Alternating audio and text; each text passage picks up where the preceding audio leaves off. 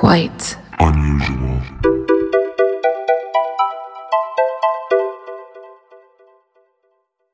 Hello, and welcome to the Quite Unusual podcast.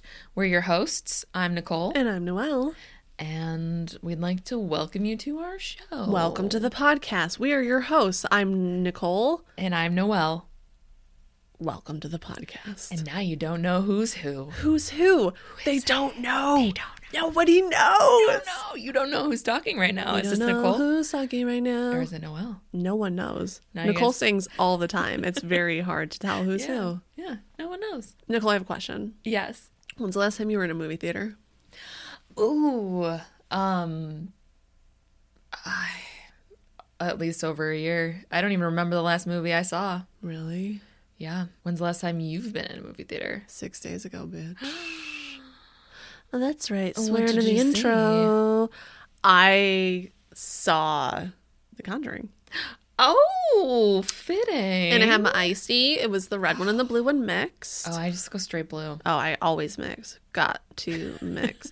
I got my big hot popping corn in my lap. Some butter and some salt. Duh. Do you stick the straw in the butter thing to try to get to the popcorn underneath? No, but Do you have them fill it up halfway? Halfway, and then I go put butter, and then I bring it back. That's the only way to do it. You got to, dude. You got Only to. way. I got my red vines, crazy delicious. Ooh, yeah. And then I got my snow caps. Love Put snow it caps. in my popcorn. I've never done that before. Oh, it's what's up. It's better with milk duds because, like, you know how milk duds really hurt your teeth when you try to eat them? Yeah. And then you put them in the popcorn and they get, like, soft and melty. Oh. It's a hot mess, but it's so good. I don't like to mix. Well, you know, I'm a savory, salty girl. You're a sweet girl. Oh, yeah, all day. I like to keep my popcorn salty and not cross over the sweetness. I respect that, but I wholeheartedly disagree. I like a salty sweet, Yeah, but I also am fueled by sugar, so. you are. Yeah. You're a sweets person. Yeah, baby. So when I saw it, I know you had yet to see it. Yeah, I watched it on HBO Max, though I sadly didn't go to a theater. I respect that. Yeah, I was the only one in the theater. Really? Pretty much, yeah. That's awesome, though. I Yeah. love when that happens. Dude, it was so good. It was like a matinee, which, Ooh. oh man, is there anything better than going into a movie theater on a hot summer day and coming out and it being like scorching hot outside and you were Right. just inside? In the darkness, too. In the dark, in the cold, you got your gummy bears happening. It's what's Yeah. up. And then you come out and you're like, Yeah. because the light's like, yeah, too much. Yeah. That's the best time to go to any movie because there's barely any people there. Yeah. It's amazing. I fucking love the movies, dude. I am so thrilled that the movie theaters are back open and I'm vaccinated and can go. I still have to go, but yeah, I know, me too. It might be my favorite place on earth, the movie Yeah. theaters. For real. I don't understand people that don't love movies. I know. It doesn't Or you like compute. even going to the movie. I can understand like opening nights; those can get a little Oh overwhelming. yeah, for sure. But a matinee, like 2:00 on a Saturday, Nothing better, it's baby. the best time. Yes. So then we obviously watched the show, the same movie, just different format style. The Conjuring 3. And I feel like we might have accidentally texted each other at like the same exact moment and been like, "Why haven't we done an episode on this?" Yeah, actually, when we knew it was coming out, I think we were like, we're gonna do one, and then all of a sudden it came out. I don't think either of us really realized it was No. coming out that quick. I thought it was gonna release next year. I have Actually. no concept of time anymore, though. Yeah. So who Yeah, knows? same. So, and I think one of our listeners might have brought it to our attention. Yeah. And then we were like, we gotta do an Dude, that's what episode. I'm saying. Always slippery slide into those DMs Yes. because we read it, we hear it, we love it, we text about it. Yeah. So if you haven't guessed, this episode is about the case that just happened. Well, it didn't just happen, but they just did the Conjuring 3 movie about That's right. The case of Arne Johnson. Arne Johnson. Personally, I love the Conjuring movies. Do you? I do, because I like a ghost story, and they were kind of haunty at the beginning. This one, I'll be completely honest, it wasn't my favorite horror movie. I kind of laughed through like a lot of Right. it, to be honest. Same. But the earlier ones, Yeah. they were a little ghosty, and you know I'm afraid of ghosts, so they kind of hit me. Yeah. Haunted. Yeah. The hauntings, I'm afraid of a haunting. Right. To be quite honest with you, I despise the entire Conjuring universe. Do you really? And I'll probably get some hate mail for this. Hey, man. I just don't like any of those movies. Okay, the first one, we'll let it slide. Yeah. But all of the rest, like Annabelle. Annabelle was fucking terrible. Annabelle Comes Home. Annabelle, there's like a third one. Is there? Either they're making it or there Annabelle. is. I'm just gonna hot take. Yeah. Annabelle is boring. It's so boring. And that stupid, like, haunted They looking milk it doll so much that they used in the movie was just even more boring. Yeah. It would have been way scarier if they had used like a real doll. the Raggedy Ann one that's actually the real doll. Yeah. What's another? Oh, the Nun. I never saw that. It's bad. Don't Damn, I see haven't it. seen a lot of these They're Conjuring not movies. La Lorena. I actually really liked La Lorena. Didn't see it. I saw the first one and I liked it. So I guess that's where I'm coming from. Yeah. The Conjuring, the first one, the hauntiness. Yeah. The haunted house. Love I a like haunted a haunted house. Speaking of haunted houses, Yeah. I thought my house was haunted earlier this week. Tell a story. I gotta tell. Noelle already knows it because I was actually It's talking so to her. good. So I'm sitting in my house. I think it was Thursday. Yeah, it was Thursday. And I was hearing this weird chirping noise. And I thought it was a bird. Yeah. So I opened my doors, thought like maybe a baby bird had fallen out of the nest.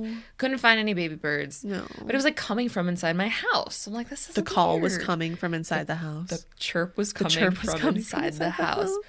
So I'm like, whatever. And then the chirping stopped. So I'm working from home.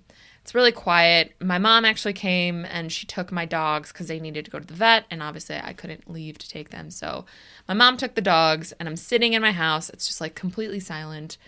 And I heard this scratching noise coming from my basement. Whoa. And like I was hearing weird noises all day. My dogs were hearing weird noises all day. So I was like, something's going on in my house today. Mm-hmm. And so I'm listening, I'm hearing scratching. Like it's coming from my basement.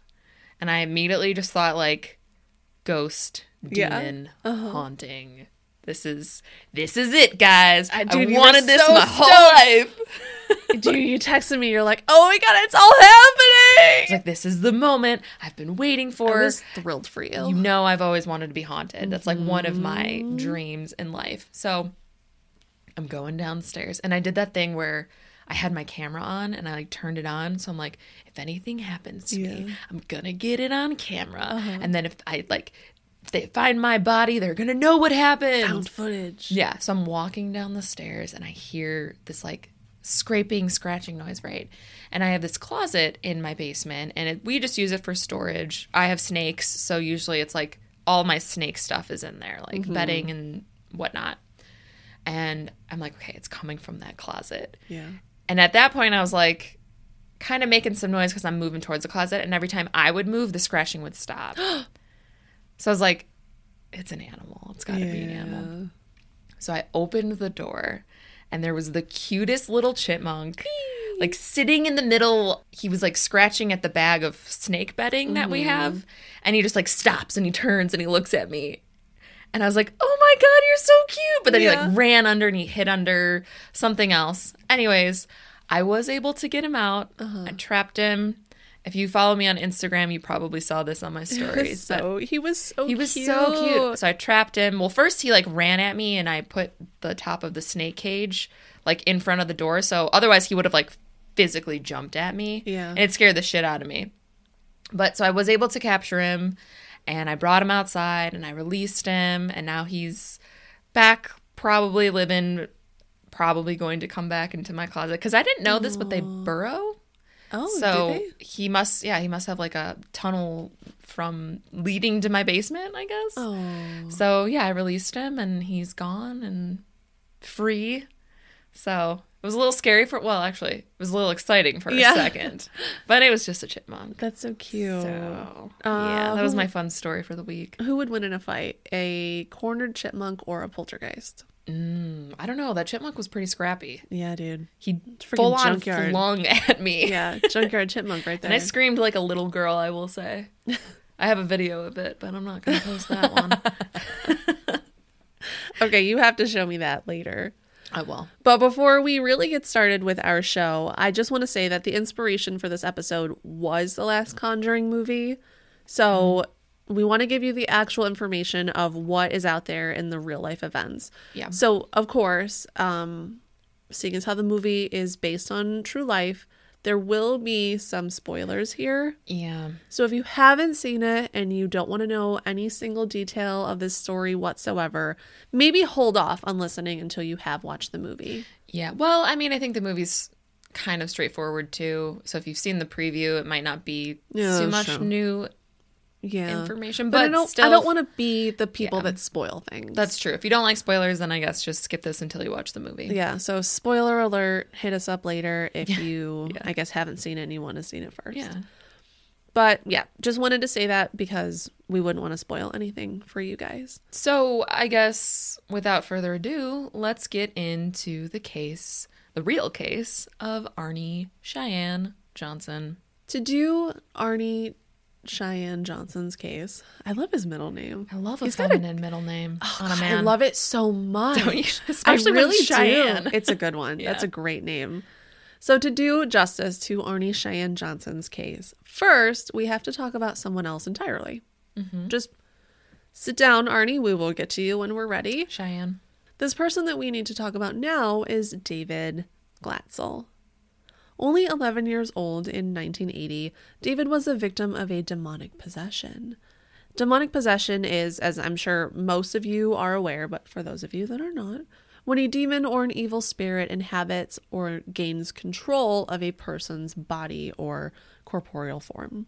David was at the time, well, I guess he still technically is, the little brother of Arnie's girlfriend, Debbie Glatzel. Arne and Debbie had recently moved in with Debbie's family in the house at 3 Oak Grove Road in Brookfield, Connecticut.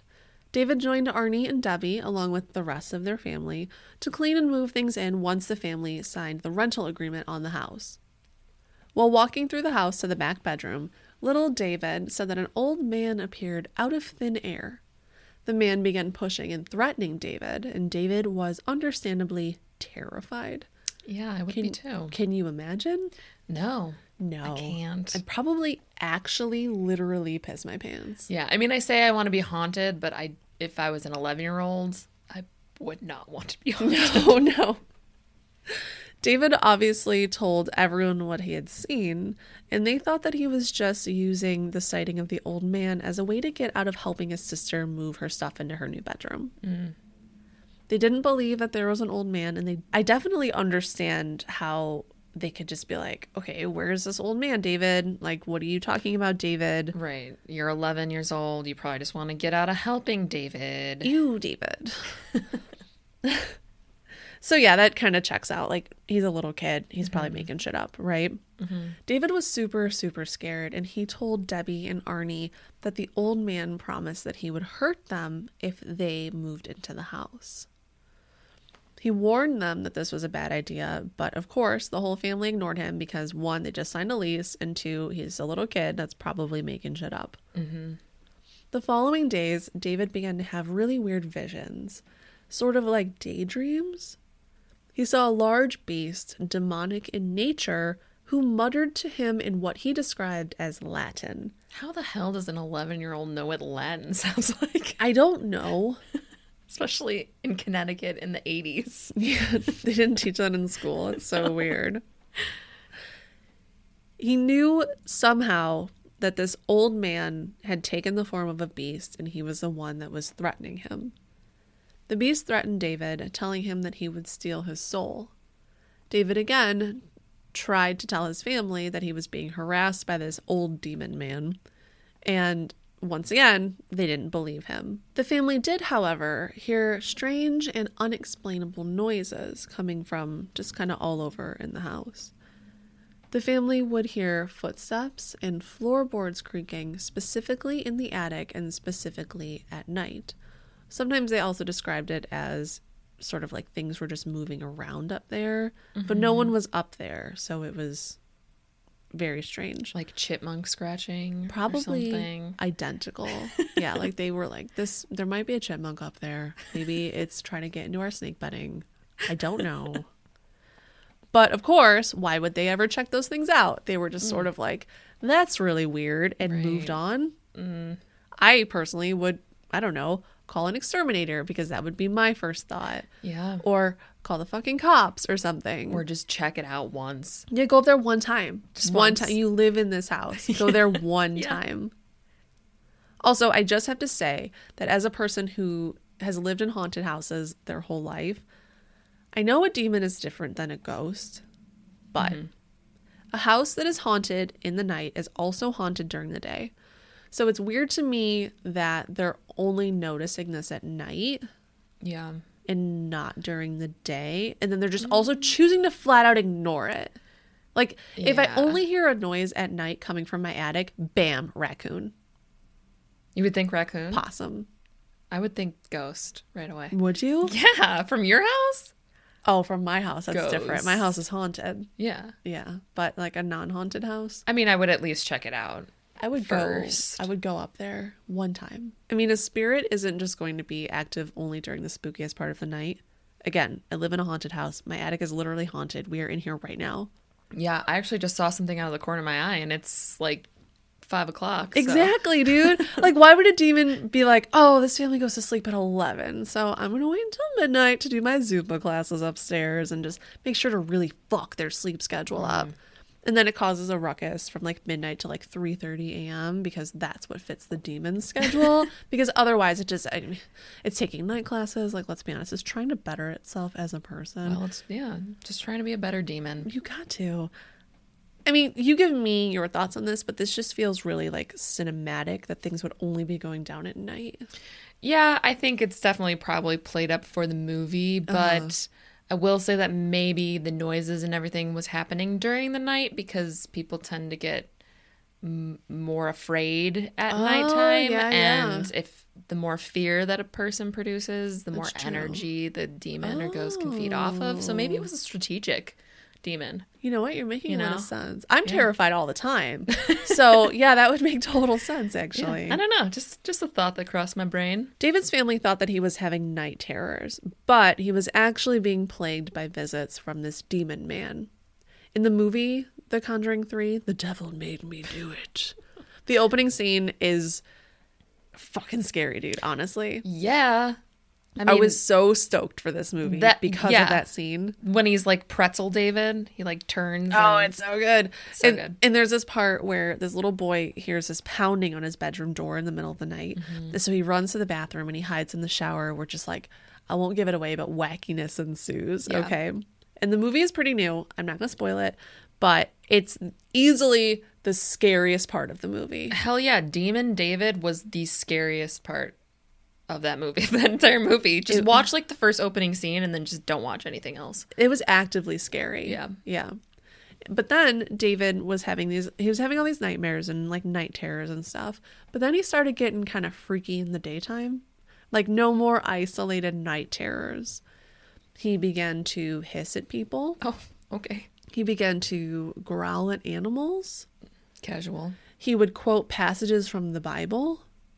And also weirdly quote passages from this epic poem called Paradise Lost by John Milton. Have you read this? I have not. Okay.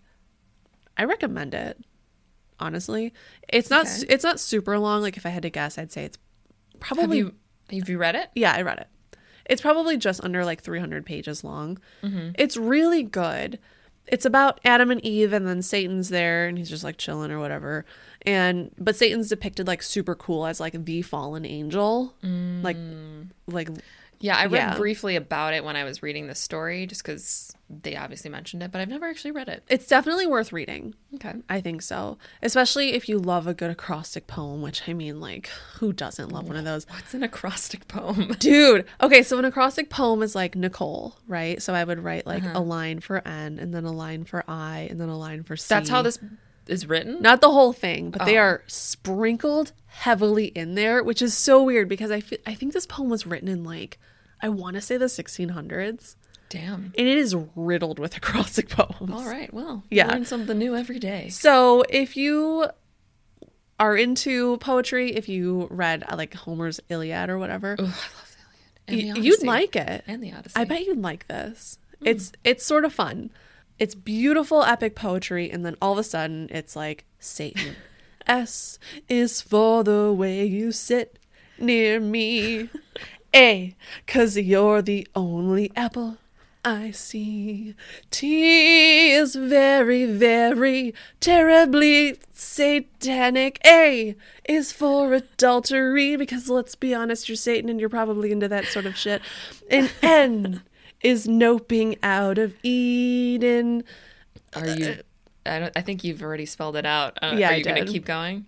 It's true. Okay, I wanted you to finish Satan. That was hard to actually make an acrostic poem about the word Satan. Yeah. So good job, John Milton. Well, I'm glad I stopped you before. I didn't know where I was going, so thank you. Got full way through though, so yeah. Kudos. Yeah, so again, it's pretty good. You'd like it if All you like acrostic poems especially. Let's get back to the boy in the real story here. Demon David. So he's quoting this epic poem in the Bible, which is unfucking hinged behavior for an 11-year-old boy in the 80s. Yeah. He should be all about Teenage Mutant Ninja Turtles, and he's all about, like, Jesus for some reason. Yeah, and acrostic poems. Yeah, which is just, like, come the fuck on. And then one day, David tells his mom what he sees.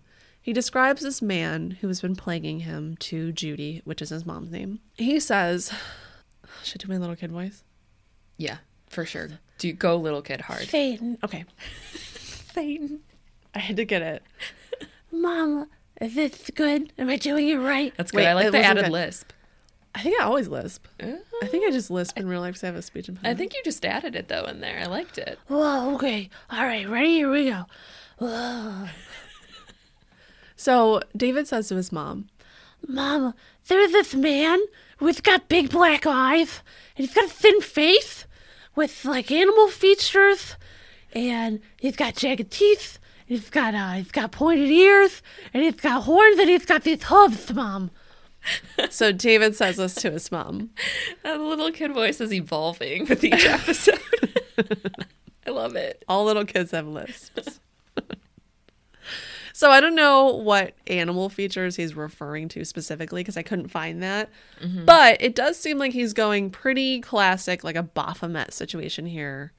Yeah, hooves and horns and... Yeah, like the devil incarnate, basically. Black Phillip. So David begins to become even more of a loose cannon during the daytime. He starts flying into these rages, or he sits in these like weird catatonic states until someone snaps him out of it. Mm-hmm. So he goes between like full rage mode to just being like sitting and like rocking back and forth, which is in itself very unsettling. Very unhinged. Do you ever seen a human being rock back and forth in real life?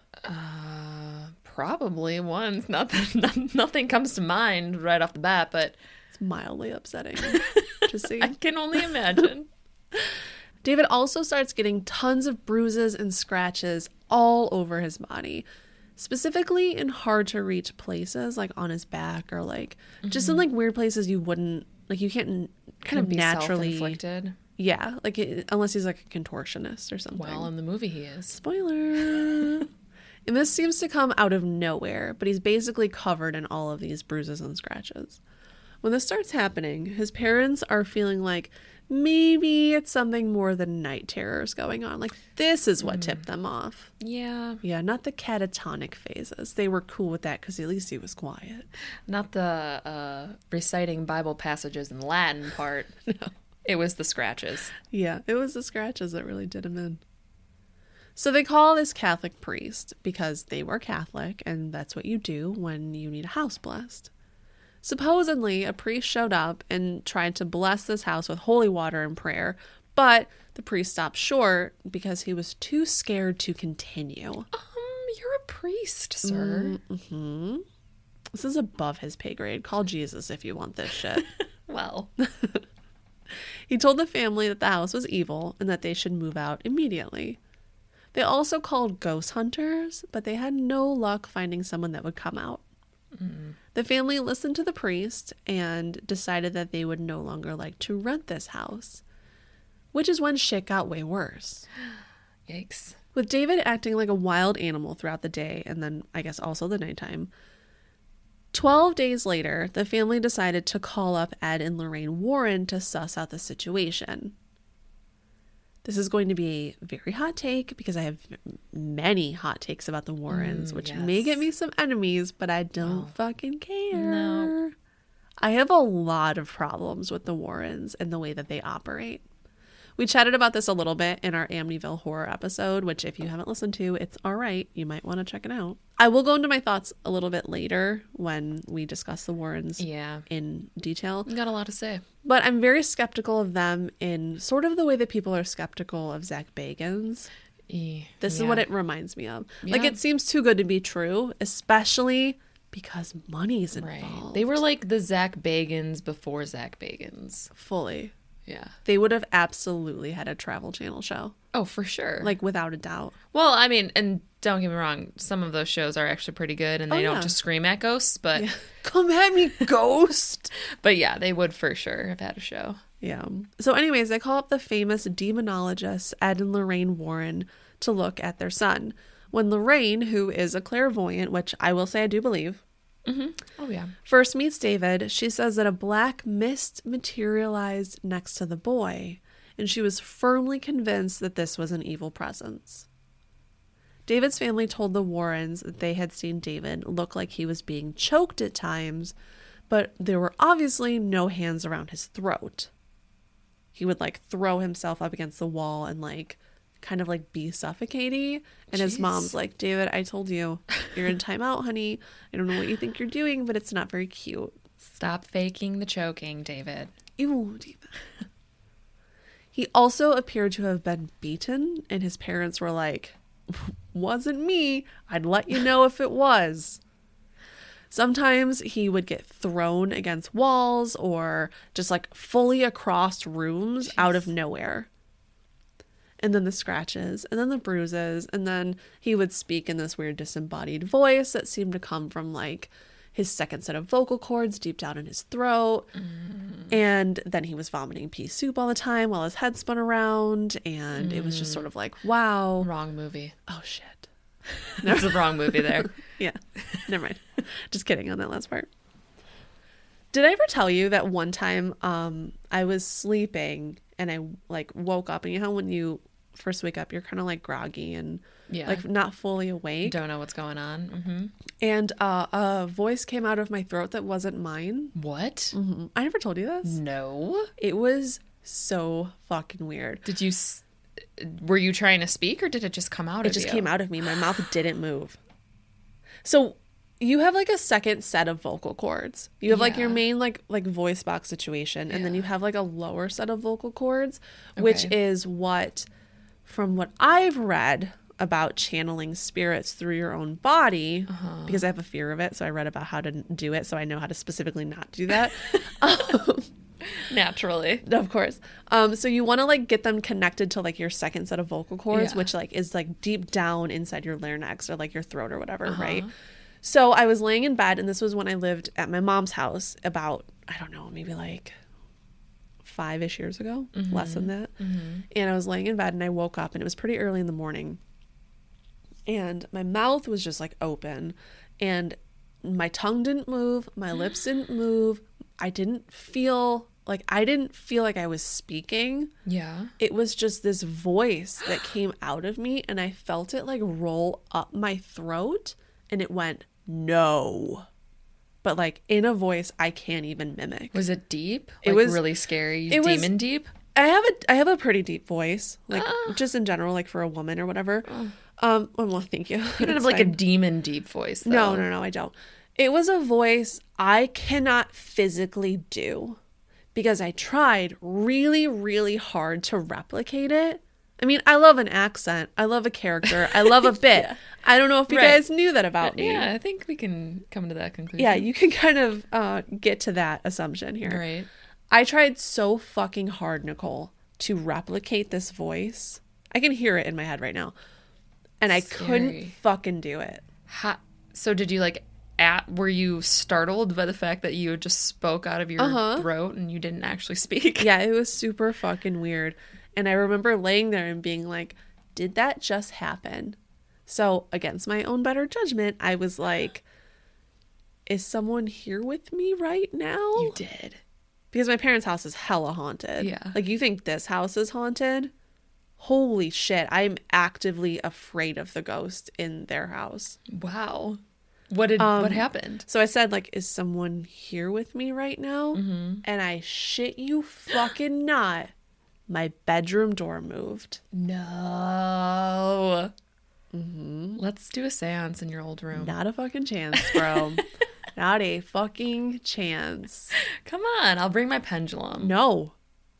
My pendulum mat. No. We'll ask it questions. No. We'll light candles. It'll be fun. We'll bring crystals for protection. Like, I'll do that here for funsies because, like, the ghost here is, like, sweet lady. Yeah. I would never. I am actively afraid of the ghost in that house. No, shit. In the house I grew up in. Wow. It's fucking terrifying.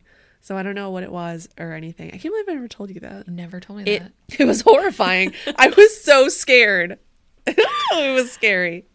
Wow. So David's doing this whole disembodied voice thing, and it's also freaking him out because a normal person would be freaked out by it.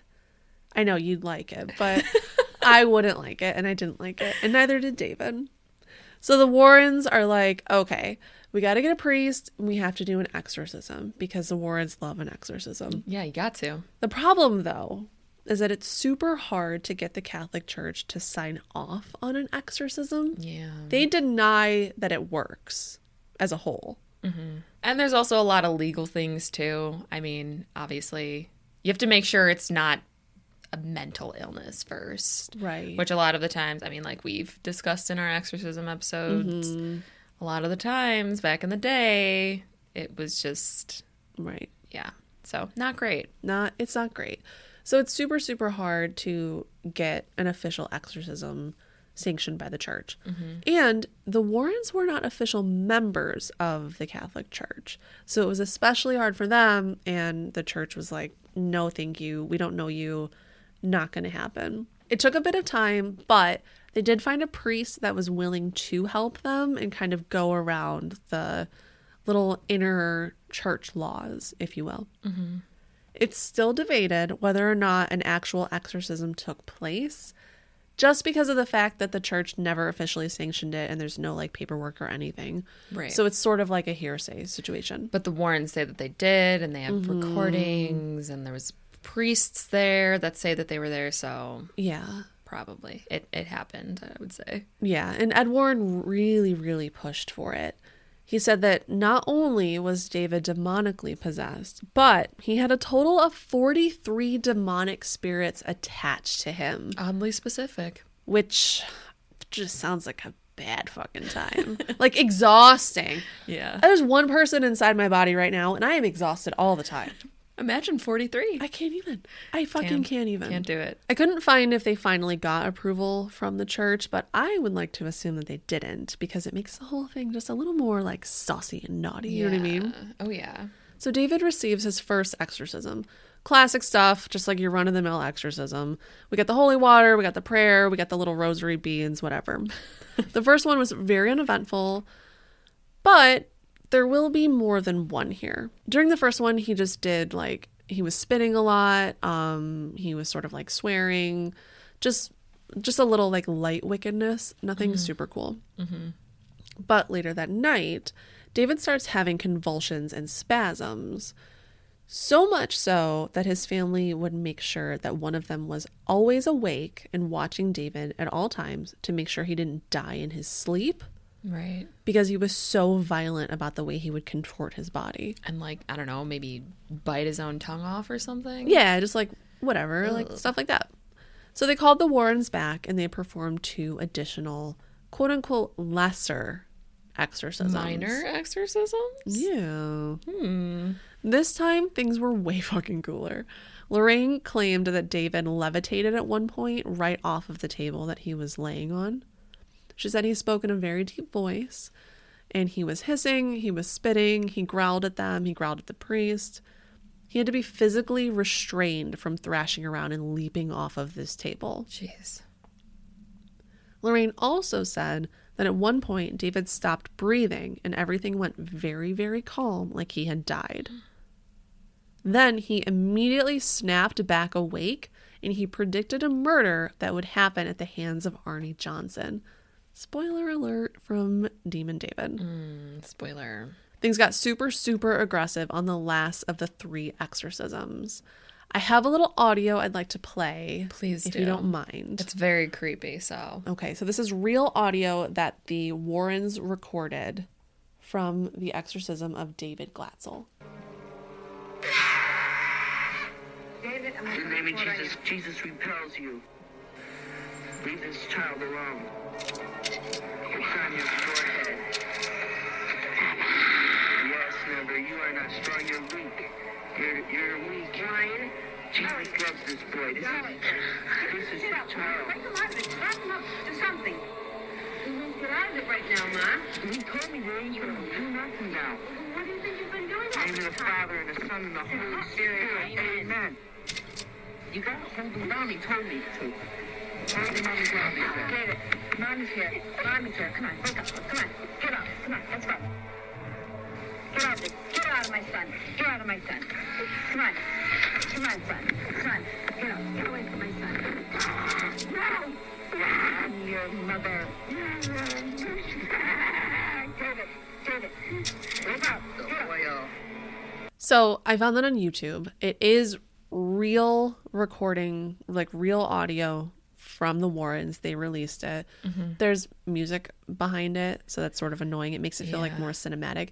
But that's real audio, and the laugh is what really gets me, Yeah, it's dude. the laugh. Ugh, ugh. It's so creepy. So for right now, we're going to put a very frustrating pin in this. And Nicole is going to give us a little bit of a lowdown on Arne and what happens next, and then we'll come back to David. So while these exorcisms were taking place, David's older sister Debbie was terrified, and she invited her 19-year-old boyfriend, Arne Cheyenne Johnson, to come stay with her while these exorcisms were going on. Oh, Arne. Cheyenne. Cheyenne. Johnson. Love a man with a feminine middle name. Oh, and it's the most beautiful one. Cheyenne. Yeah, Cheyenne.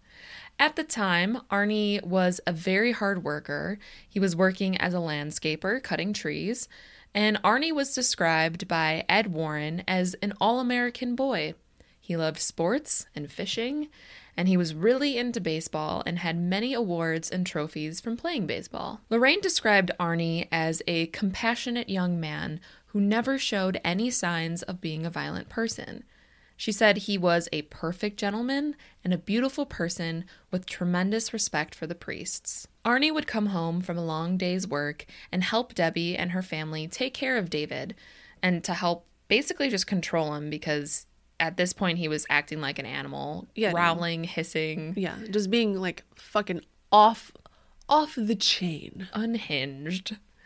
David one time even broke his mother's nose during a fit, and he chased his mother and grandmother around with a knife. It was just like a little knife, though. He was a lot to handle, let's just put it that way. Arne would even have David sleep next to him so that David's parents could get some sleep and would have some time off from watching the boy.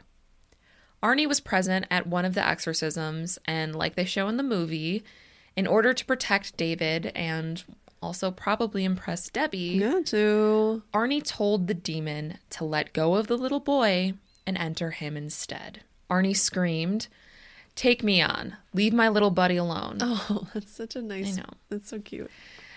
Basically, he was just challenging the demons, and at this time, the Catholic priests were already involved. So by then, there were 6 priests involved, and 3 of them were even ordained and taught from the Vatican. Wow. Yeah. They got that Vatican education. Ed and Lorraine had warned Arne not to do this, Ed stating, "It's just one of those things you never do. Not if you know anything about this sort of thing," which I think even if you don't know anything about this sort of thing, maybe just don't invite demons into your body. No, like unless it's like Thirsty Thursday and you're like, what's up? I would say maybe don't. Just be like, come at me, demons. Just like a word of advice. Don't yell, come at me, demons. It's pretty straightforward. Don't invite evil spirits into your body. Common sense. Mm-hmm. Well, Arne obviously did not listen to the Warrens and instead invited David's demons, all 43 of them, inside his own body. I go to church every goddamn Sunday. You gonna invite 43 demons inside of me? I'm going to bring all 43 of them out. God, dude, that's a fucking party. Before this story was made into, in my opinion, a terrible movie, Arne's story was featured on the show A Haunting, which I don't know if you've ever watched this show. What? No. Oh my God, it's so creepy. It used to be on TLC, but I think now it's on the Discovery Channel, which Discovery, the travel channel, it's basically just like a paranormal channel at this point, because really all they have is just ghost shows and Bigfoot shows, which I'm not mad about. Oh no, I'm here for it. But it's like a weird turn for them. Yeah.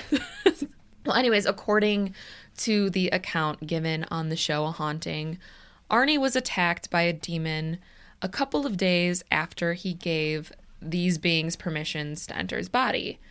Allegedly, the demon took control of Arne's car while he was driving and made him crash into a tree. Arne, thankfully, made it out unharmed.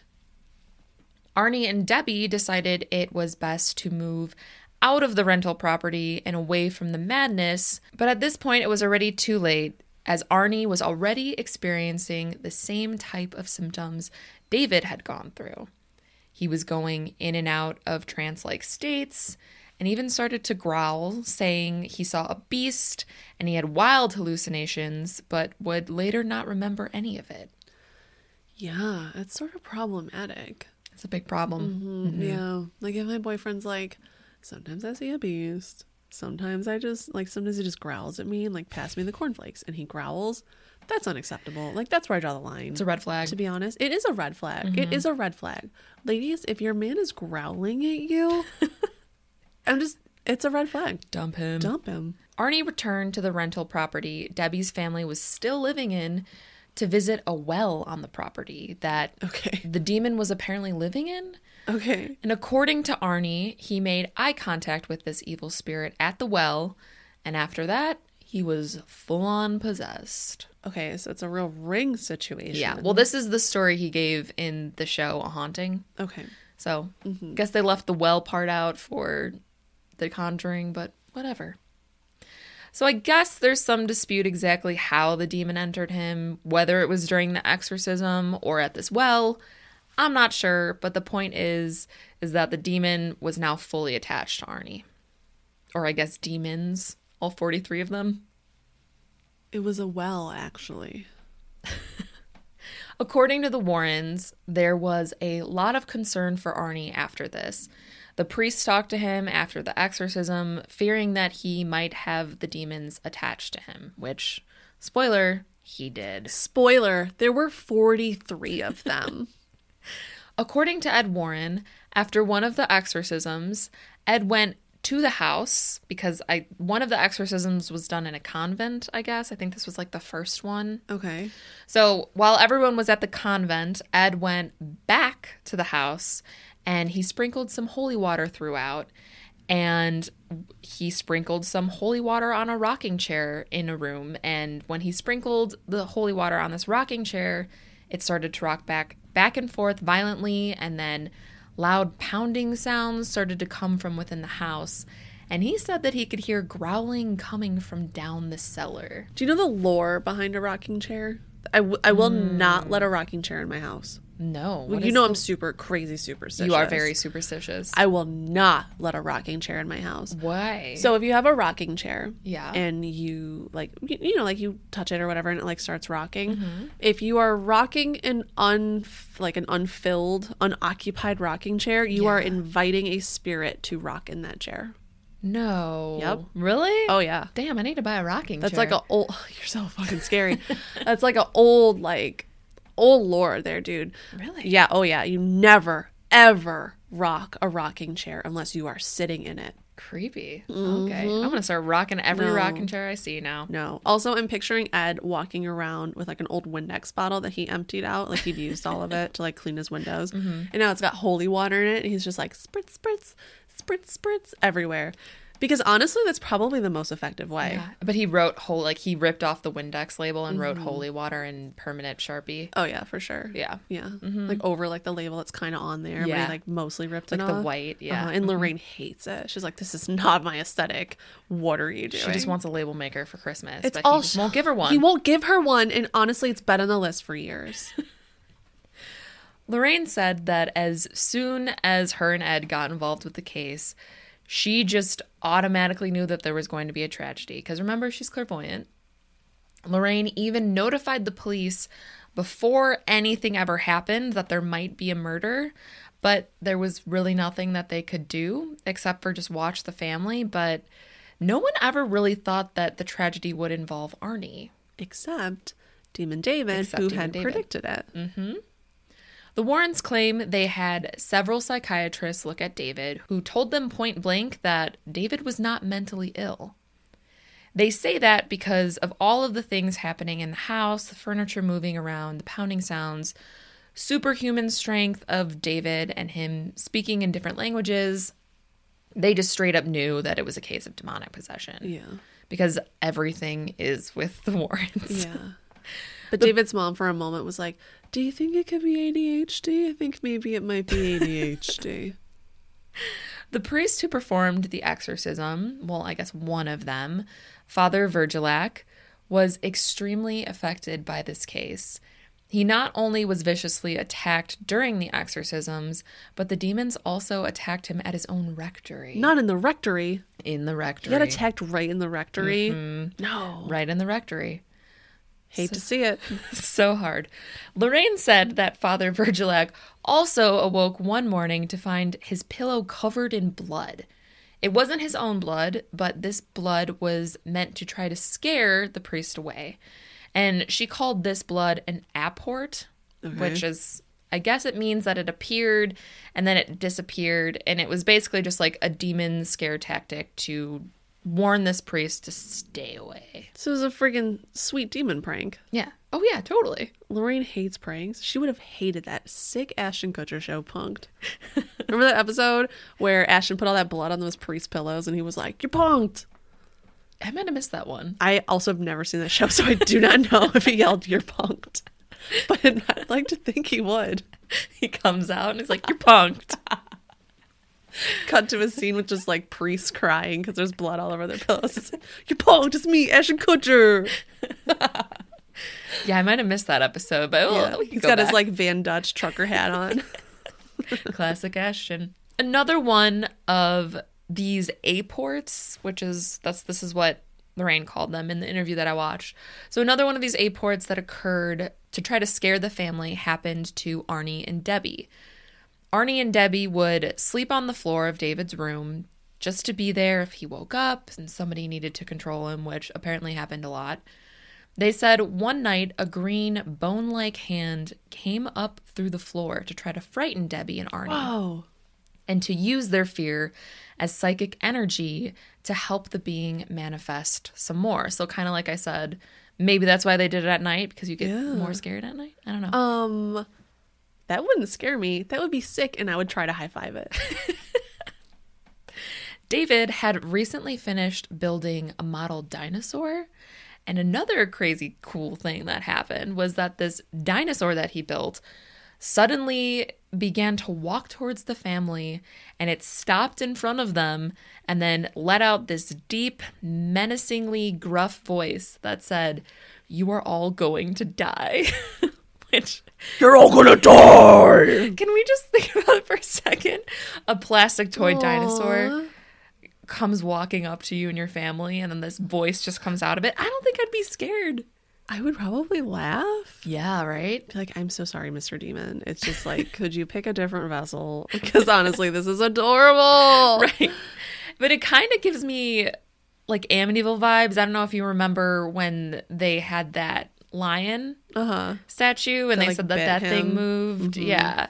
But I don't know. Maybe the Warrens say that these tactics are just used to scare the family in order to feed off their fear, but I don't know if I'd be afraid of a plastic dinosaur yelling at me. I don't know if I would. No. No. The demons that plagued David would also tell him things. They told him that Arne was going to fall out of a tree, which he did. And it's actually also depicted in the movie. I think he like drops a chainsaw or something. He like has a chainsaw like tied to his waist and then he like drops it. And everyone's like, David, or Arne. Everyone's like, Arne, what the fuck? And he's like, sorry guys, I just dropped my chainsaw. It was tied to my waist. And then he falls. Yeah. I don't fucking know. Well, Demon David predicted that also. What? Did he predict that it would be a box office flop? He did, actually. What? Demon David saw that coming too. He said, warning, don't make it. Ed said at first he thought that there was just the one devil. But then he said that once he met David and was in the house, he saw 43 flashes of different demonic faces flash before his eyes. And I guess he decided to count all of them. And that's how he knew that there were specifically 43. Every time I see a face, I count. Every human I have ever seen, I have counted. Right.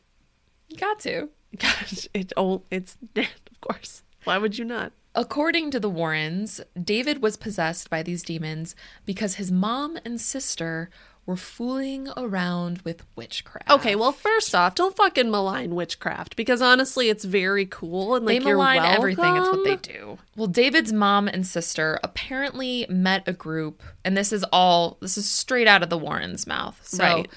Apparently they met a group in upstate New York while they were snowmobiling, and this group was into satanic activities. Scare quotes around that one. Mm-hmm. These people apparently then turned on Judy Glatzel, and then the demonic activity started. This is what the Warrens say, which I guess is somewhat how they try to spin it in the movie. Yeah, they kind of do a little bit. But yeah. But we've talked about the Warrens before and our thoughts, and I just want to say that there is a huge religious bigotry in all of their investigations. Everything always boils down to Satanism and witchcraft and painting those beliefs as something bad and evil, which is definitely not always the case. No, dude. It's really frustrating. It honestly is. They're so narrow-minded, which again, I'm sorry if this is like a hot take to some of you, but this is the fucking truth, okay? They only see things one way. There is one path that's golden, and it is through Christianity how they see fit. And it is demons are evil, witchcraft is evil, all of this stuff that they're calling a cult or whatever the fuck is on like the wrong side of this golden path that they follow. And the Warrens are so just blinded by Catholicism and demons and the God is good, every like path is through God and stuff. But the fact that the Warrens cannot see anything outside of their own little bubble of Jesus is good, demon is bad.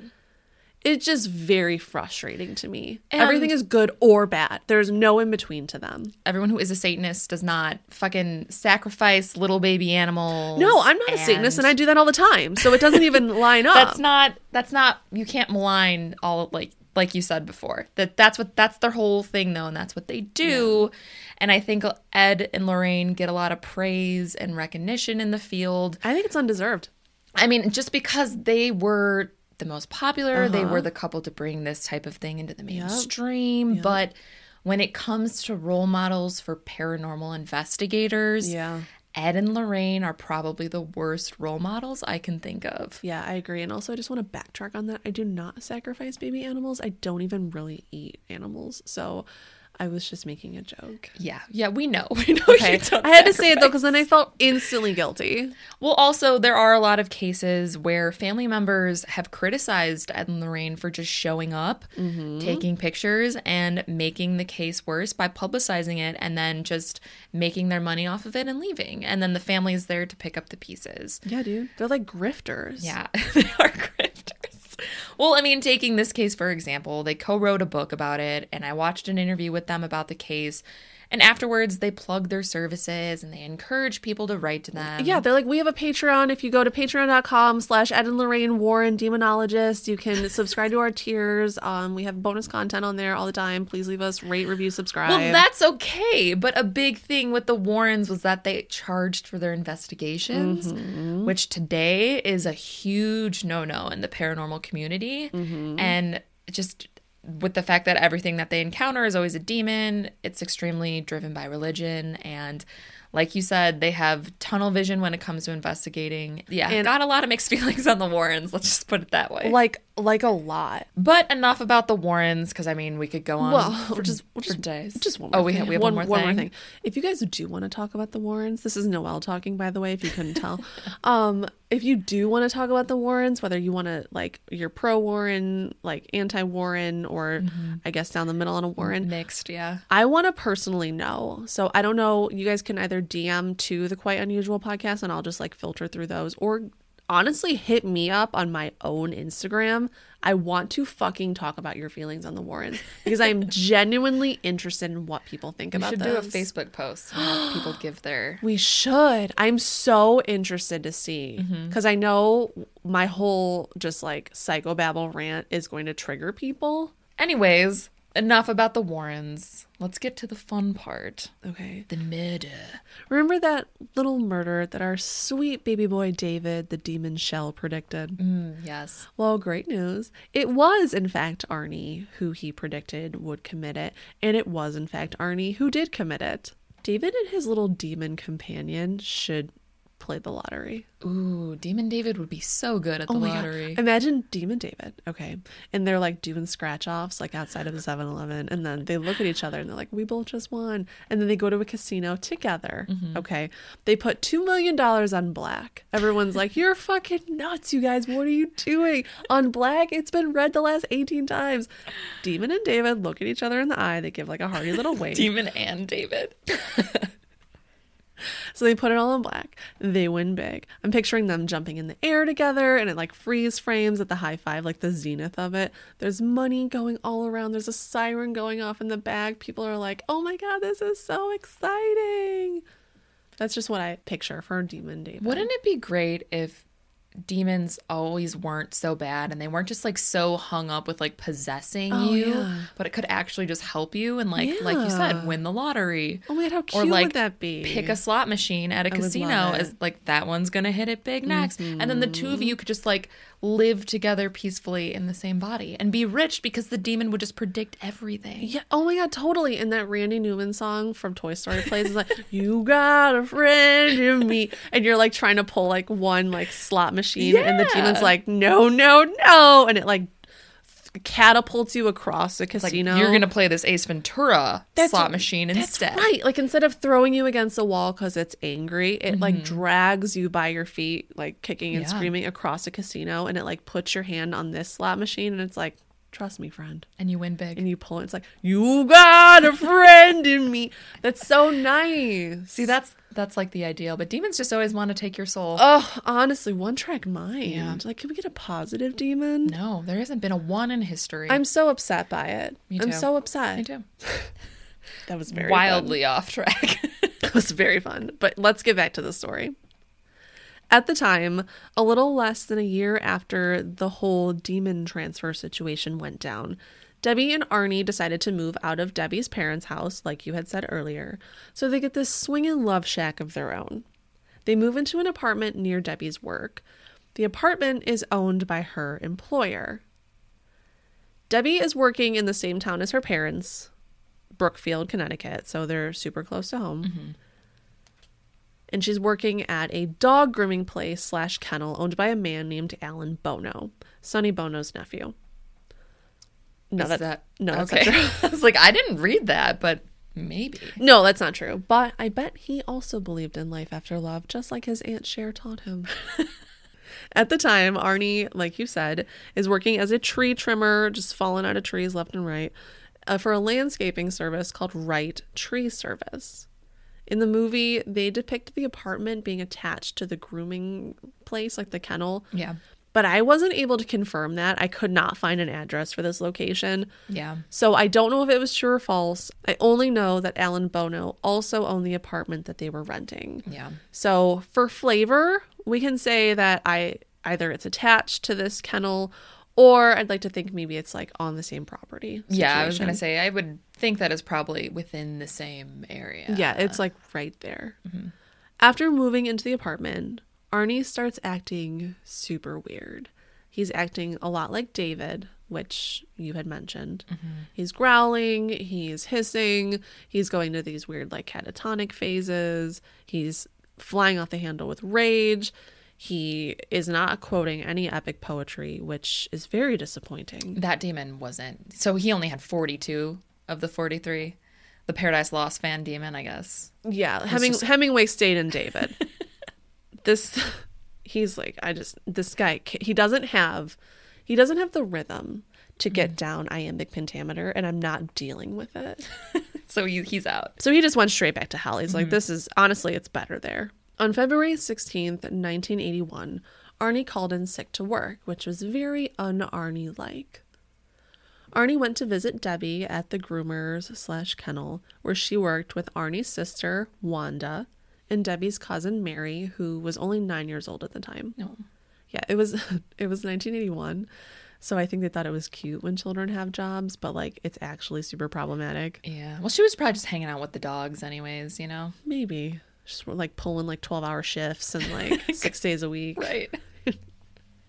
Alan Bono suggested that everyone go out to lunch at a bar nearby on him, so of course they went.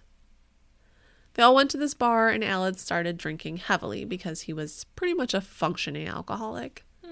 It's like 1 p.m. in the afternoon, and he's just getting totally super drunk. Ripping shots. Got to. Amy Carlson style. Got to, dude.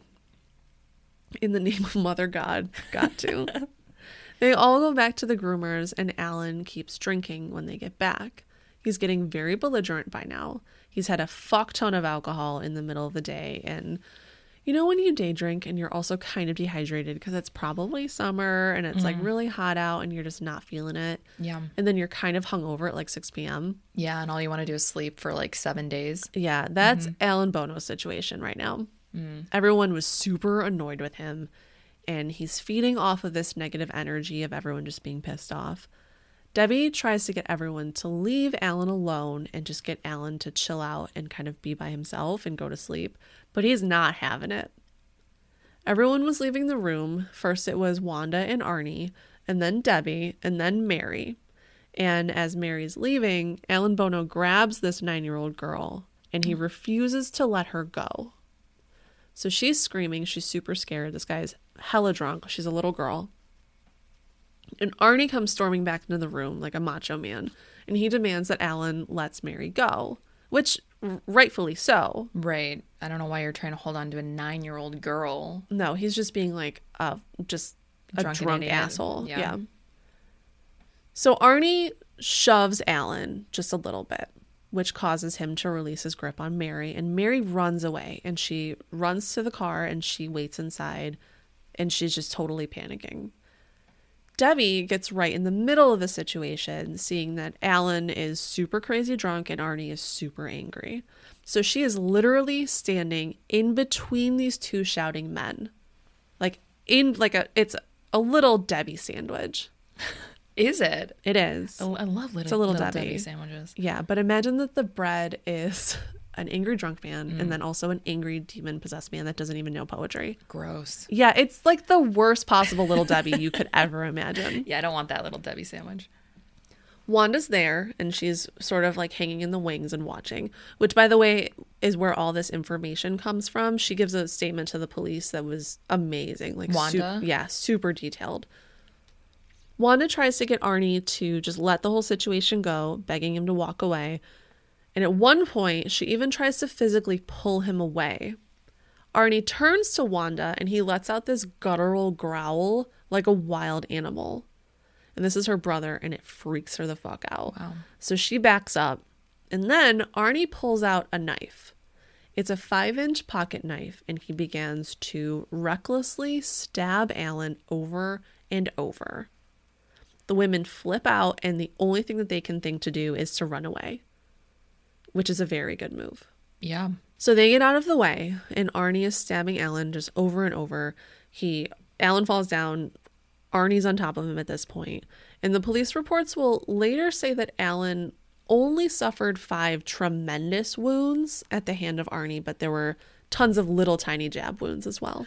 Oh, okay. So just 5 big ones that like really did him in. Like then... 5 big blows. Okay. Yeah, but tons and tons of little stab wounds. I didn't see an exact number. They give 22 in the movie, but I have a feeling that that's fake. Yeah. 4 of the wounds were directly in Alan's chest. And the last one was the worst one. It was across his abdomen, stretching from just under his heart across his stomach. Oh.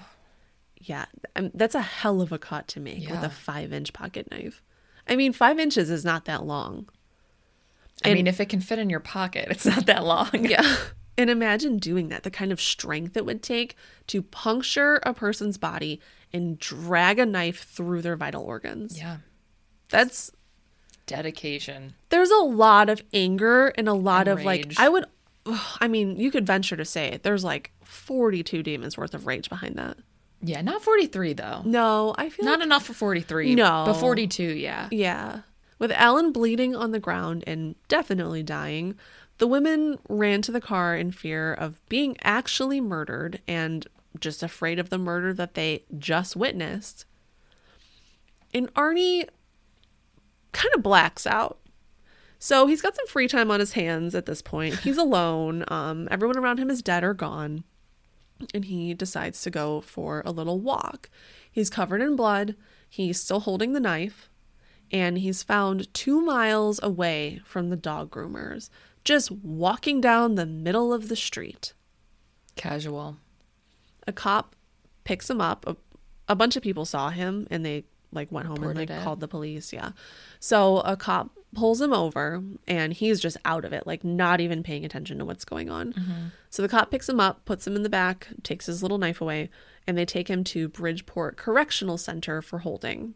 They set his bond at $125,000. Mm-hmm. So in real 2021 money, that is over $360,000. Wow. Okay. It's a pretty decent bond. Well, he was walking in the middle of the street covered in blood. So... Oh, yeah, but it wasn't his own blood. So it's like, what is this? Well, it's worse if it's not his own blood. What is he, a priest pillow? Who cares? A priest pillow. At the time of the stabbing, Arne was only 19 years old, and Alan Bono was 40 years old. The community of Brookfield, Connecticut is rocked by this. This is the very first murder on record in the town's almost 200-year history. Wow. And the press go absolutely apeshit for this. Of course, it doesn't help that the day after the murder, Lorraine Warren is like, yeah, I told you that was going to happen. And she straight up goes to the Brookfield police station and she says, Arne was possessed when he committed this crime. Point blank, that's exactly what happened. And the cops are like, who the fuck are you? What are you doing? How do you know anything about this? Ma'am, how did you get in here? Ma'am, this is a Wendy's. You are in the wrong place. So Lorraine just goes, basically is telling everyone and anyone that she knew this was going to happen and she's not surprised, and obviously it was a demon. The Warrens are openly talking about this event, and their agent, which is my favorite part of this. Oh, agent. Their agent is promising that the Warrens will write a tell-all book about this. Of course they will. Once the case is settled. Of course they will. Mm-hmm. After the murder, the media went wild with this case, mostly due in part to the Warrens and their involvement and their claims. The Warrens offered to help with Arne's defense using the claim, "The devil made me do it." Defense lawyer Martin Minella decided to take Arne's case and traveled to England to meet with lawyers who had been involved with similar cases, citing not guilty by reason of demonic possession. Wasn't there a werewolf case? Was that the Bill Ramsey that we did? With the Warrens? Yeah. They thought that was going to be this movie. Oh, Conjuring. Remember when we did that? yeah. And Conjuring 3? It was in the works, but nobody knew what story it was going to be, and people thought it was going to be the Bill Ramsey case. Yeah. But they didn't do it. So I'm wondering if these were the lawyers that they spoke with. Bill Ramsey's lawyers? Yeah. Oh. In England. Well, they used a similar defense. I don't know about that, but I do know that one of the cases that they used, that they cited, was the case of Michael Taylor. In 1974, Michael Taylor was living in West Yorkshire, England, working as a butcher. Michael said that he felt an evil within him, and an exorcism was performed to rid Michael of these demons. Priests performed an all-night exorcism and claimed that they got rid of several demons residing in Michael. However, they said that 3 demons still remained. Okay. Insanity, murder, and violence were still apparently stuck in him. Wow. Those sound like the worst demons to still have stuck in you. Yeah, those seem like the most important ones to rid a person of, so not sure why they decided to leave those. Yeah, like we got rid of the Teletubbies. You're good. All 4 of them are gone. This poem demon that he just like loves poems, he's out. He's super out. Super out. Michael Jackson, not in there anymore, so you don't have to worry about moonwalking all over the place. But bad news, insanity, murder, and violence they have like a really long lease, and like we don't want to break it on them because it's so rude to evict someone before their lease is up. So they're just going to stay. Yeah. Not great. Because later, Michael brutally murdered his wife, Christine, at their home. He attacked her with his bare hands. He tore her eyes and her tongue out. What? And practically just straight up tore her face off. Dude, that's some bath salt shit. Yeah. Michael then strangled the family poodle. No. I know. And he was found naked in the streets, covered in Christine's blood. Are you ever fully naked if you're covered in your wife's blood? That is a question. I can't answer that. I also can't answer that. Michael was acquitted on the grounds of insanity and was sent to Broadmoor Hospital for 2 years. Then he spent another 2 years in another hospital before being released. And ever since the case, Michael has been in and out of prison and different hospitals as he is still exhibiting signs of mental illness, or I guess some would suggest demonic possession. I mean, does he still have those 3 roommates? Because if he does... Well, I didn't find anywhere that they got him out, so... Problematic. They're still living with him. The plan for the defense was to plead not guilty by virtue of possession, and Minella, the defense attorney, was fully prepared to fly in exorcism specialists from Europe and also to subpoena the priests who oversaw David's exorcisms. But according to the Warrens, the priests were already waiting and ready outside the courtroom, and they agreed to testify to anything in this case. Wow. This case was actually the first case in U.S. history where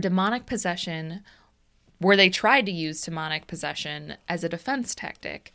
And since it was also 1981, it was the start of satanic panic, and the defense thought that they might actually have a case. Judge Robert Callahan, however, did not accept this plea, and he rejected it on the basis that there was just a lack of evidence. Despite having the Warrens' recordings, eyewitness accounts, and testimonies from the priests involved, the judge would not allow this evidence to be brought forth in the courtroom. The judge argued that the evidence in defense was irrelative and unscientific, and he refused to allow any testimony related to demonic possession. So instead, the defense opted to go with the argument that Arne Johnson acted in self-defense. Probably should have been their first move. Yeah. Because of this new strategy, the jury was legally forbidden from considering anything related to demonic possession as a viable explanation for the defense's reasoning in the killing. Imagine, you're on a jury, and they're like, this guy was possessed by a demon. And then the next day, they're like, okay, remember all the demon stuff? Right. Gonna keep it on the DL. We're not gonna take it into account. Just forget you heard all of it. Yeah. No fucking way would I be able to forget any of it. I was actually curious, and I couldn't find, but I was curious on how they chose the jury, because obviously everyone heard about this story. It was the headlines, "The devil made me do it." Yeah. Literally. So I don't know how they found, I mean, maybe they took people from the next town over, but I don't know how they would have found a jury of people to not know about this and just always have that in the back of their minds, but Couldn't really find any information on that. Arne's trial began on October 28th, 1981, in Connecticut's Superior Court in Danbury. After hearing all the evidence presented, the jury deliberated for 15 hours over the course of 3 days before coming to the verdict of first-degree manslaughter on November 24th, 1981. Wow, they're only pulling 5-hour days. Must be nice. Right, yeah. I mean, it only really took them a month to convict him, too, Yeah. which is kind of shocking. Super short. Arne Johnson was sentenced to 10 to 20 years in prison for the murder of Alan Bono. Arne served 5 years and was released on good behavior in 1986. While in prison, Arne was considered to be a model prisoner and even earned his high school diploma while incarcerated. He did struggle through the English literature poetry courses that he was taking, but that was not his fault. Yeah, he just wasn't into it. No. No one inside of him was into it either, so... While in prison, Arne married Debbie Glatzel in 1984, and together they had 2 sons. I bet that was her dream wedding. Right. Like, you couldn't wait 5 years? It was only 5 years. Yeah, and then they got, he was out in 2 after, whatever. Arne and Debbie remained married until Debbie's actually very recent passing from cancer, just months before the movie was released, actually. Oh, wow, that's sad. Yeah, so if you watch the movie, it says they're still married because they were still married, but she actually just recently passed, so. Rip. Ed and Lorraine stated that Arne was no longer possessed by a demonic energy, though no more exorcisms, well, actually no exorcisms were performed on him, so I'm not really sure how. Yeah. Like, demons don't just really release the people that they have hold over, so... Like, I'm bored. Right, you're in prison now. I don't want your soul. What are you, mopping? So again? Oh, it's so boring. Right, I don't get that part. The movie tries to explain it away with the fact that this particular demon, or curse, as they like to also say, was satiated by the murder, so then it left. I don't understand it. Whatever. There's really... They don't give a reason for it that I could find on the internet. Yeah, Ed was just like, it's gone. So. Yeah, pretty much. According to Ed, he says, possession doesn't last 24 hours a day.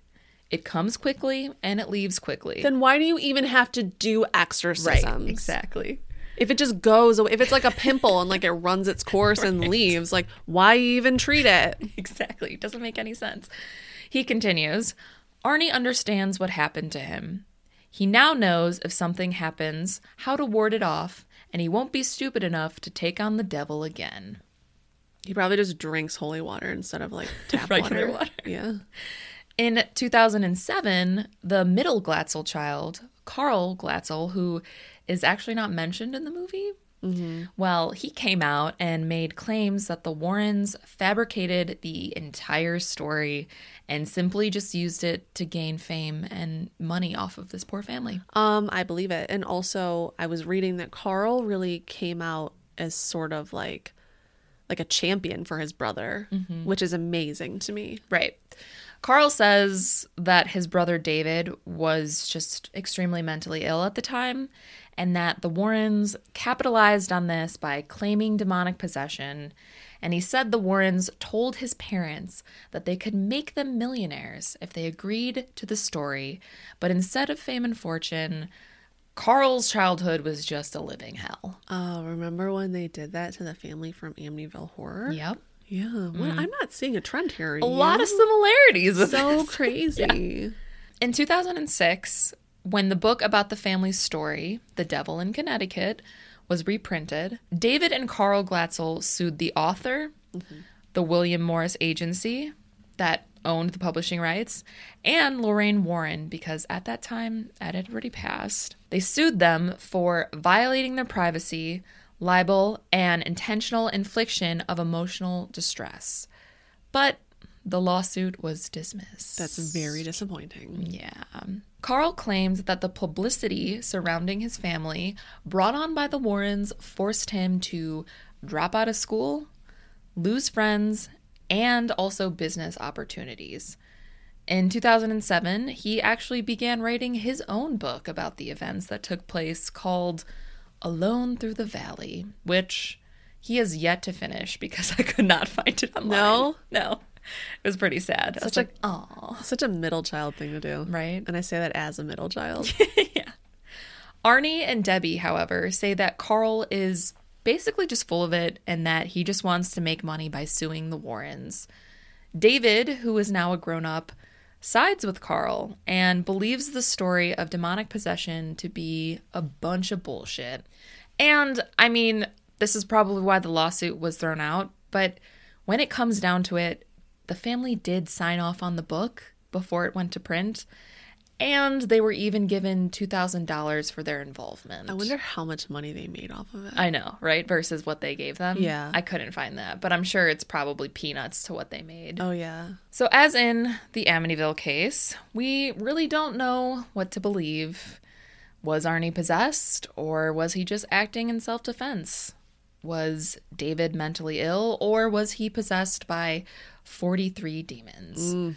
There are a lot of possibilities and differing opinions for those involved, so we honestly really can't say what happened. No, but I will say this, okay? If he was possessed, 43 just seems like the right amount of demons to possess a child. Yeah. Yeah. 44 too much, 43 It's, yeah. just right. It's like a Goldilocks situation. You know what I mean? Yeah, Yeah. for sure. 43 demons would have fit inside that tiny child. Right. Well, that was a wild story, and it honestly, in my opinion, varied heavily from the movie. I mean, the overall arching themes were the same. Right. I think the story, like the general Yeah. possession story was kind of the same, but I think it was a better story than the movie. yeah, I think so too. Yeah. You got a lot of thoughts on that movie. This isn't a movie podcast, so. Yeah. I mean, like I said, not a fan of the Conjuring universe. Yeah. But I love Patrick Wilson and Vera Farmiga together. Their chemistry is Oh my god, they're so cute. Also, amazing. did you notice in the movie, all of her skirts or like vests or whatever, all the plaids she was wearing, he was wearing like a tie of the same Was plaid. he? Yeah, it's so cute. What a I didn't notice fun that. costuming detail. That is pretty cute. Yeah, really fun. I do love them together. Yeah. Yeah. Do we have a listener mail for this week? We sure do. All This right. week's listener mail comes from a friend of the pod, Miss Michelle. Hi, Michelle. She says, "Hello, Nicole and Noelle, exclamation point, smiley face emoji. I'm currently working through your older episodes. Just wrapped up St. Anne's Retreat podcast this evening. I love them all. Black heart emoji. Thank you. These are a few paranormal stories that you'll love that happened to not only me, but also my younger sister and my oldest cousin in a house my sister and I lived in way back in the year of our Lord, 1978. We only lived there for 1 year, and that was probably a good thing because, girls, we are all convinced that that house was flippin' haunted." Love it. She has some really good stories. You ready? Mm-hmm. Strap it in, girl. The family room was downstairs, and one evening while my parents and sister were watching TV, I went upstairs to take a bath. Nothing out of the ordinary until I glanced in the mirror across from the tub, and I saw the reflection of a hand pushing at the door. No one was upstairs except me. After that, I ran past the bathroom every time I had to pass it, which was a lot. My room was at the end of the hall, and the bathroom was near the front of the hall.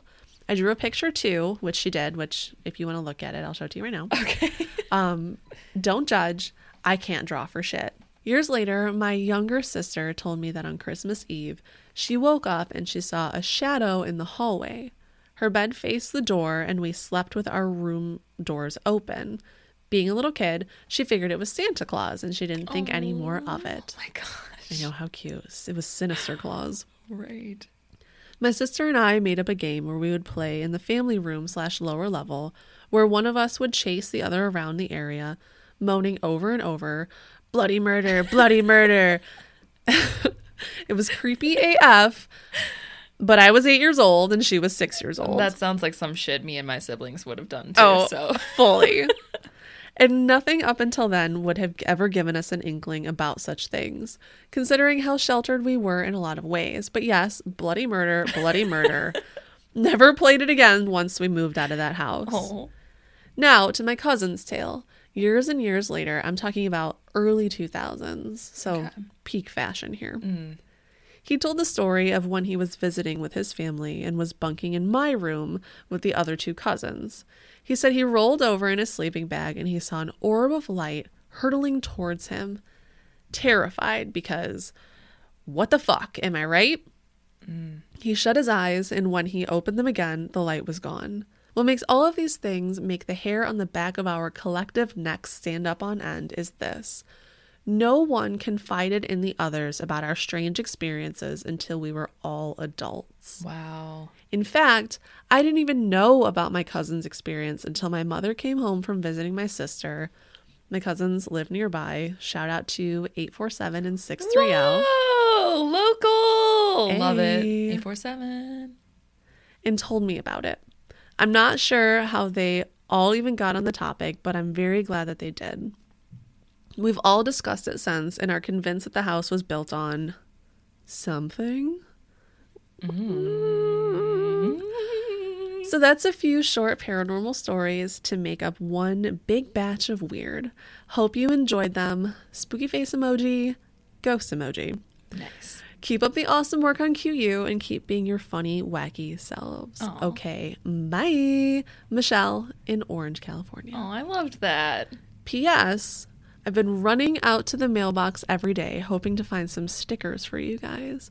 We DM'd through Instagram a couple weeks ago. This is super old, so Michelle, what's up, girl? Reach out again.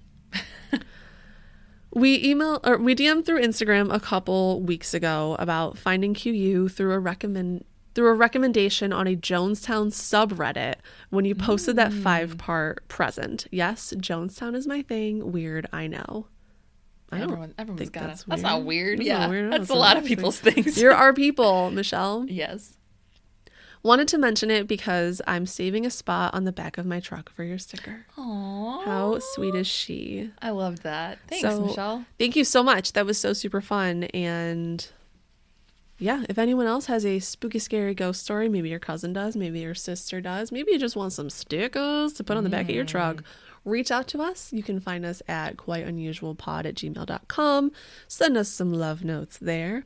Or you can always, as always, slippery slide into our sexy little DMs.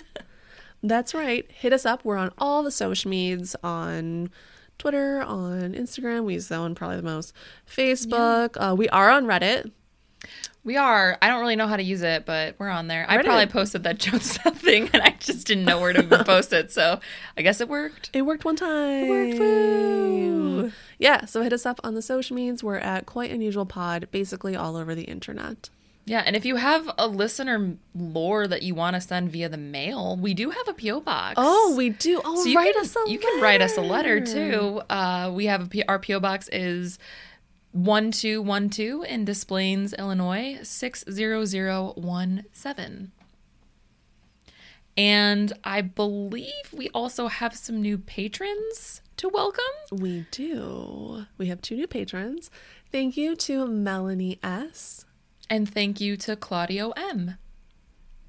If you would like to join our Patreon, you can find it in the link of the show notes, in the link in our bios on social medias, or you can just be like us and go to google.com and search Quite Unusual Pod, and it's like one of the top links. So hit up our Patreon, join our coven. We have a lot of fun there. We just started a Discord. We just started a close friends list on Instagram where you get to see a lot of fun behind the scenes stuff. Yeah. Yeah, you'll definitely get to see all of that. It's going to be weird. You're going to like it. So check out our Patreon if you haven't already. And as always, remember to celebrate the strange. And keep it unusual. Bye.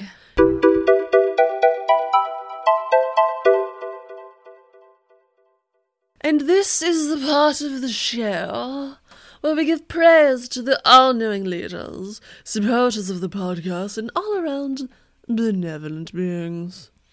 To Spencer W., a founding member of Bone Thugs in Harmony, the group of rapping grave robbers. Oh, I love their music and their graveyard finds.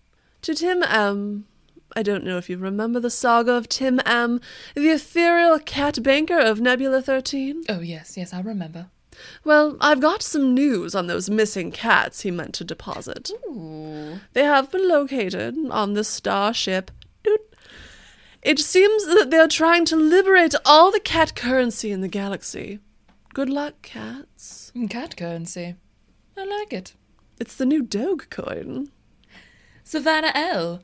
Rumor has it she can hold her breath for so long. She was able to reach the deepest depths of the ocean. She swam back up with many unbelievable stories, but most importantly, the best oysters you'll ever eat. I hope she put a little bit of hot sauce on them. Delicious. To Samantha P., who was once bit by a radioactive spider monkey and developed the ability to climb walls and spit webs and open bananas at an outrageous speed. She briefly worked as a superhero under the name The Amazing Spider-Woman, but honestly, it was exhausting. I can only imagine. 2 full-time jobs? How could she? Mike B., a clerk at the last remaining Blockbuster Video. Legend has it, the location actually exists outside the laws of time and space, which does explain why the Blair Witch on VHS is never back in stock. I'm always looking for it, and it's never there. To Lauren R., a dealer of finely carved crystal skulls. What does she do with them, you might ask? She poses them on top of mannequins and recreates famous works of art. You should see her rendition of American Gothic. Sounds exquisite. Kaylee O., the true reincarnation of Cleopatra. As proof, she was able to locate the hidden key to her tomb.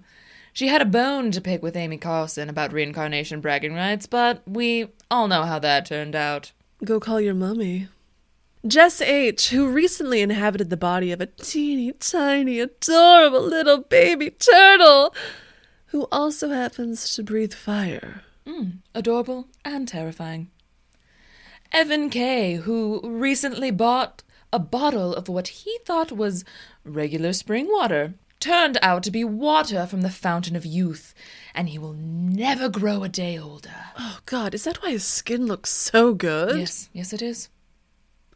To Katie T., the inventor of the world's first fully operational time machine.